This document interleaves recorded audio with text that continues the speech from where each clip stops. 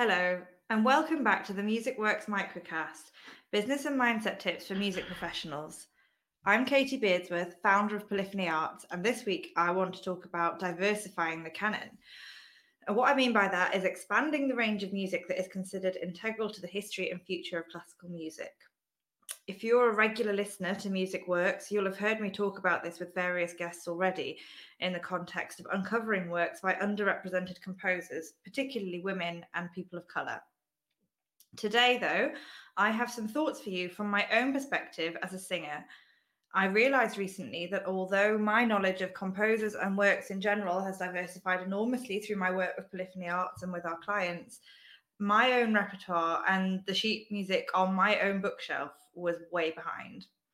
I'm going to explore today how we translate the familiarity of hitherto unknown names into our own repertoire. So first, here is a message from our sponsor.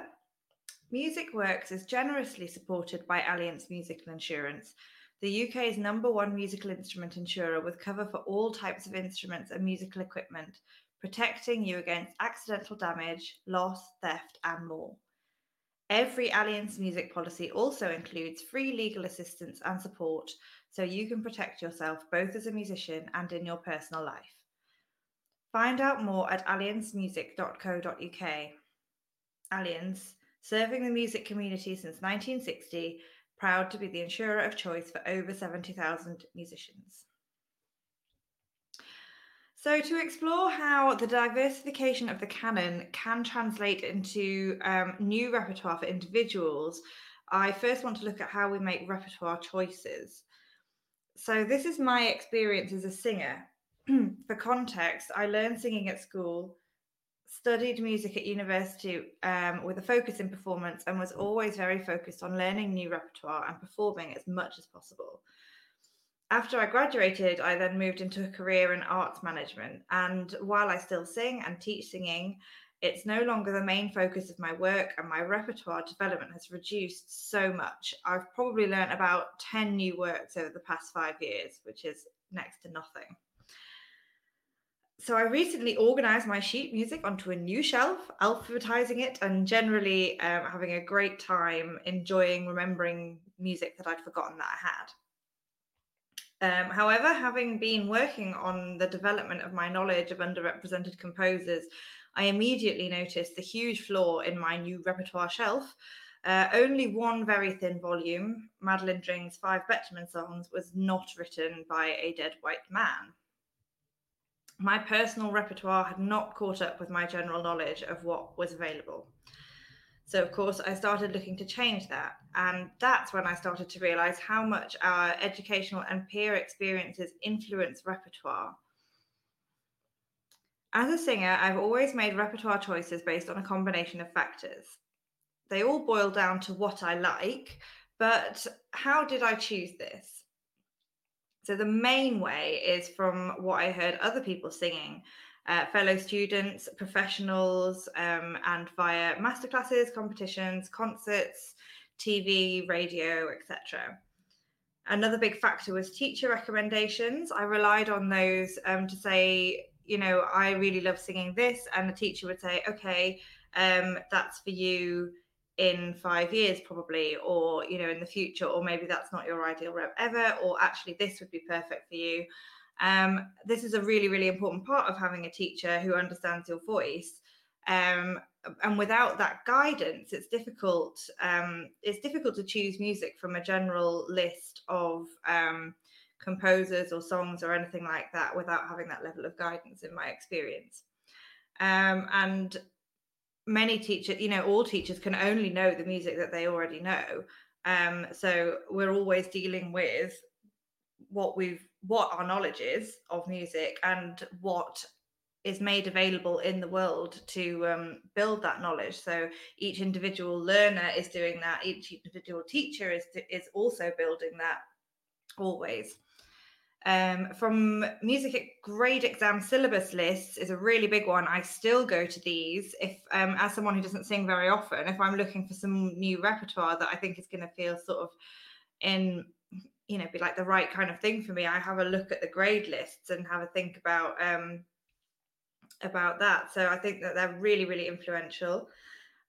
From the music that was highlighted to me by teachers at school and lecturers at university, some of the more diverse music within sort of the existing canon that I know was introduced to me at university. It's a very, very influential time. And from my family and friends. Now, of course, none of this is news to any of you.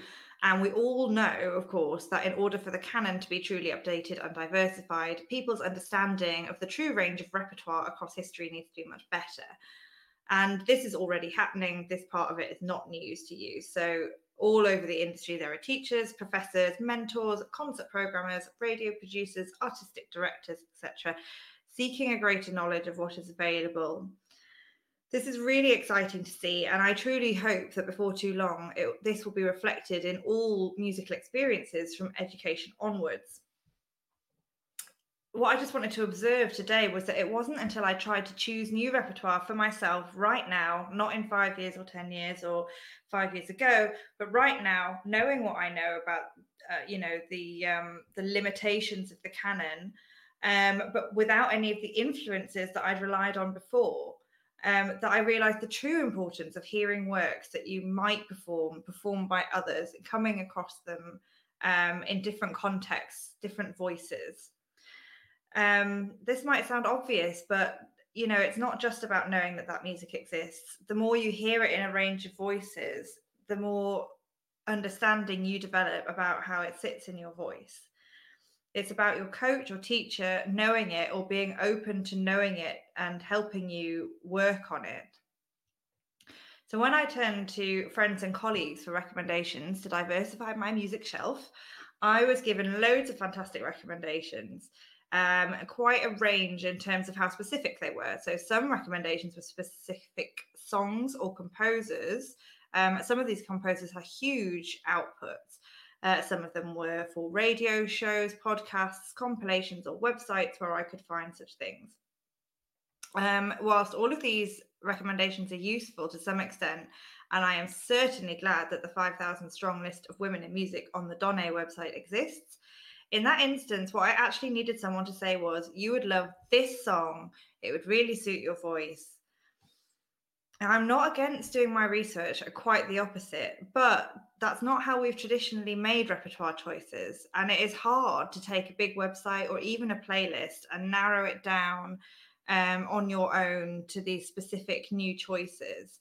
While the repertoire that is in existence and in circulation all the time is what people hear over and over again in so many contexts, that makes a separation between that traditional repertoire and the newer or less well-known repertoire, which is harder to access because we don't hear it in those circles.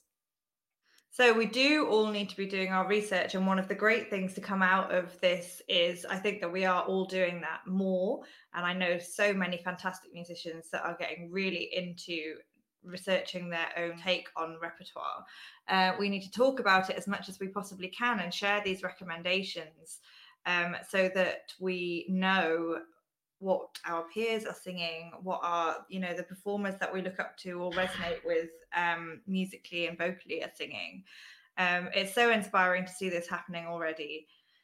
And I suppose I just came here to say that I'd sort of recognize this deeper level on which this is actually a challenge if, we're short of time, or, a way in which the new repertoire and the old repertoire, for want of a better word, are still unbalanced just in the way they're circulated and talked about and understood on a technical level. So I'm going to finish today with 2 recommendations. For general listening, I really recommend The Daffodil Perspective, which is a gender-balanced, racially equitable and inclusive podcast with a new episode every 2 weeks. I highly recommend this if you want to diversify your listening. More specifically, for any singers listening, I have personally been exploring the songs of Cécile Chaminade recently. They're really gorgeous, and I've especially been looking at Mignon. It's a lovely romantic French song in mid-range, and pretty much suitable for anyone, I think. And there is my recommendation for this week. So if, like me, you are looking for a specific recommendations, there we go. I would love to hear yours. Anyone wants to comment on the Facebook posts or social media posts about this, or send them in via the mailing list. I would love to hear your recommendations too, and maybe try and get them circulating. That's it for today. For more free music business and mindset tips and thoughts, subscribe to Music Works on any podcast platform and sign up to our mailing list on our website, www.polyphonyarts.com/mailing-list. Music Works is generously supported by Allianz Musical Insurance, the UK's #1 musical instrument insurer, serving the music community since 1960, proud to be the insurer of choice for over 70,000 musicians. Find out more at allianzmusic.co.uk. Thank you for listening.